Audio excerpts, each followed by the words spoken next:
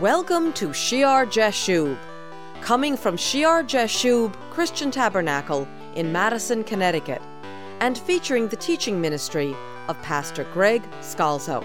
Hi, I'm Patty Scalzo, and today we will be continuing my husband's sermon on the Kingship in Israel as part of the absorbing series on heavenly authority. We have come to this study on the beginning of the monarchy in the Old Testament through 1 Samuel chapter 8 and the people's request to Samuel for a king. Last time, Pastor went back into Deuteronomy chapter 17 to see the rules for Israel's king, which God had given to Moses centuries before in anticipation of this event. Now let's return to the sermon as Pastor Greg reads from Deuteronomy 17:15.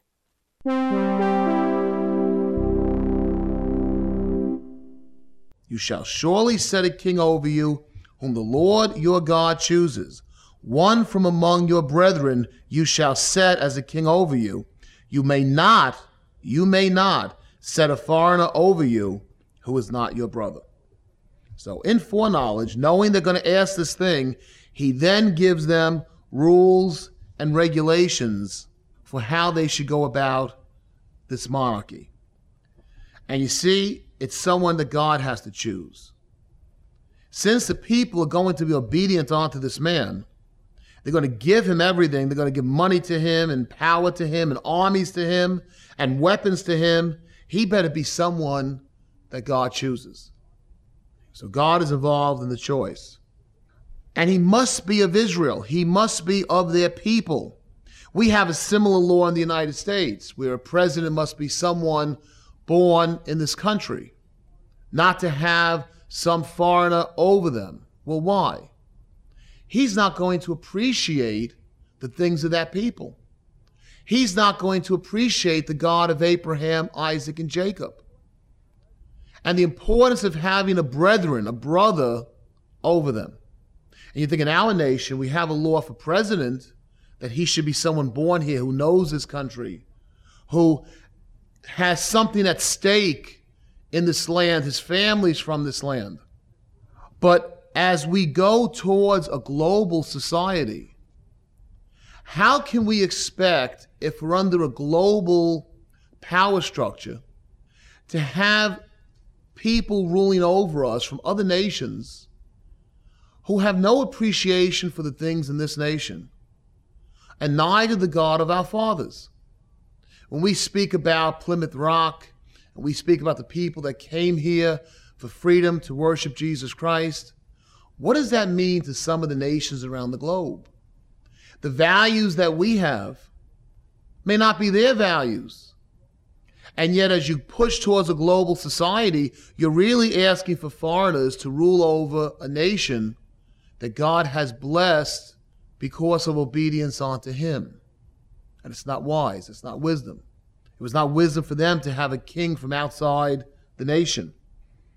And you can see the great wrong done many centuries later when Herod the Great, an Idumean of Edomite stock, his father Antipater was Idumean.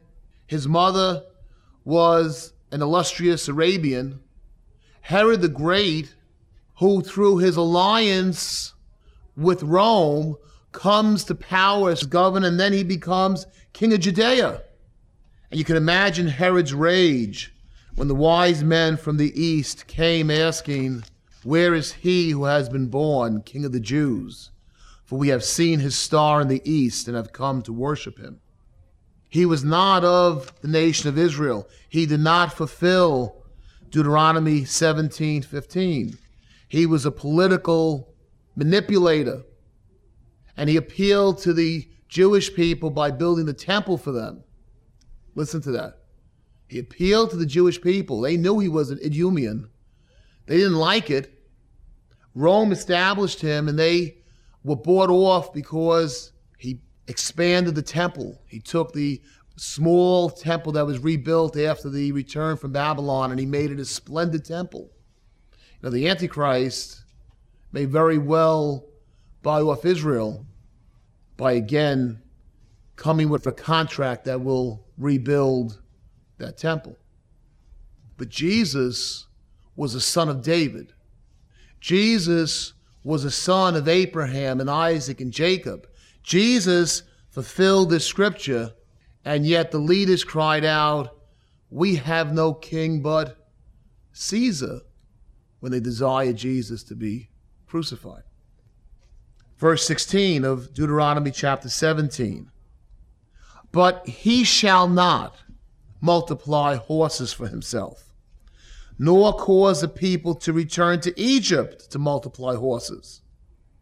He shouldn't bring this great power to himself, and he shouldn't make the people go out of Israel, back to Egypt, to do whatever they have to do to grab this power for him. "For the Lord has said to you, you shall not return that way again." You're where you're supposed to be. You're settled in the promised land. You don't have to expand with great power. You don't have to build up the king by conquest. "He shall not multiply horses for himself." Verse 17, "Neither shall he multiply wives for himself, lest his heart turn away, nor shall he greatly multiply silver and gold for himself." Now, these are the things the pagan kings run after. Power. Horses are symbolic of armies. Wives, many wives. Money, much wealth. He shouldn't do these things. Verse 18, "And it shall also be when he sits on the throne of his kingdom, that he shall write for himself a copy of the law in a book, from the one before the priests, the Levites. And right there by him should be the law of God." This is, if you're going to have this king, if you want to ask for this king, this is what you should do. He's got to be one of you. And this king should not look for all the things the pagan kings look for. Now, you compare that scripture with what we read in 1 Samuel chapter 8, verses 11 and 18, where Samuel, anointed by the Holy Spirit, does just what the Lord tells him. He warns the people. He tells them what they're going to do by bringing in this king. The behavior of the king who'll reign over you, who'll take your sons, appoint them for his chariots, his horsemen. He'll have captains over thousands and captains over 50s. He's going to take your daughters for perfumers and cooks and bakers. He's going to take the best of your fields, a tenth of your grain, your male servants, your female servants. And in that day you'll cry out because of your king whom you have chosen for yourself, and the Lord will not hear you in that day. There's an important Bible interpretation principle here. In 1 Samuel chapter 8, the Holy Spirit is prophesying what's going to happen. This is the nature of human beings. When you cry out for a king, ultimately you're going to wind up in this situation with this man lording it over you, with much power, much wealth, many wives, taking. And that's what happens. When you read the rest of Kings and Chronicles, that's exactly what happens. It's a true prophecy. It's a true statement of reality and foreknowledge. But some people say, well, that's just the way the world is, and what can you do about it?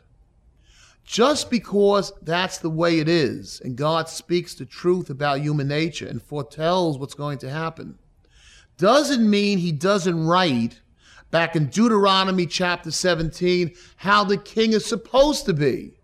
So someone could say, well, if he knows the kings are going to be opposite from that, why does he even bother telling them, don't take horses, don't take many wives, don't take much money?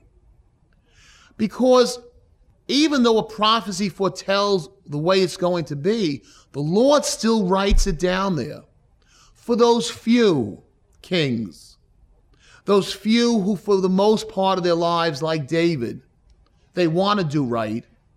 He tells them what they should do to give them guidance. And for all the rest, the majority that do wrong, he still tells them what they should do, that it would be a judgment stone against them when they don't do what they should.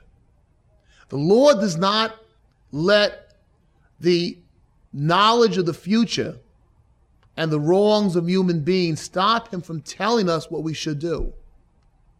That there would be a remnant that'll listen. and that it would still be a judgment on the others because it's right here what you're supposed to do. And no king can stand before God and say, well, wait a second, Lord. You said to the people that we would take their horses and their land and their money. You prophesied it. Could not the people in the last days say, Lord, didn't you say that we would become brutal and lovers of self and we're just fulfilling your scriptures? No, because he also puts in the scriptures what we're supposed to do. He knows most are not going to do it. The right way is narrow. Few there are that find it. The road to destruction is broad. And he prophesies what will happen in human affairs. But that does not stop him from telling us the responsibility we have for the remnant that will listen, and as a judgment against those who set themselves against God, to say, in my word I told you, you should do this, you should do this, you should do this. The Bible still, even though it prophesies what will happen, it still proclaims his way, his will, and what we should do. So if the whole world is headed towards the last days and acting as the Bible prophesies, does not give us an excuse to act like that also. Rather, we should read the scriptures that tell us what type of people we ought to be in such a time as this. If they want a king, it can't be like the kings of the nations. They're supposed to be different, a different type of leader. And when you read about in verse 17, neither multiply wives, does Solomon listen to that? No, right? And what happens? It brings down Solomon, right? And ultimately really leads to the division of his kingdom under his son. And he worships pagan gods because of his many wives. In a sense, it leads to David, the man after God's own heart. It leads to his great sin.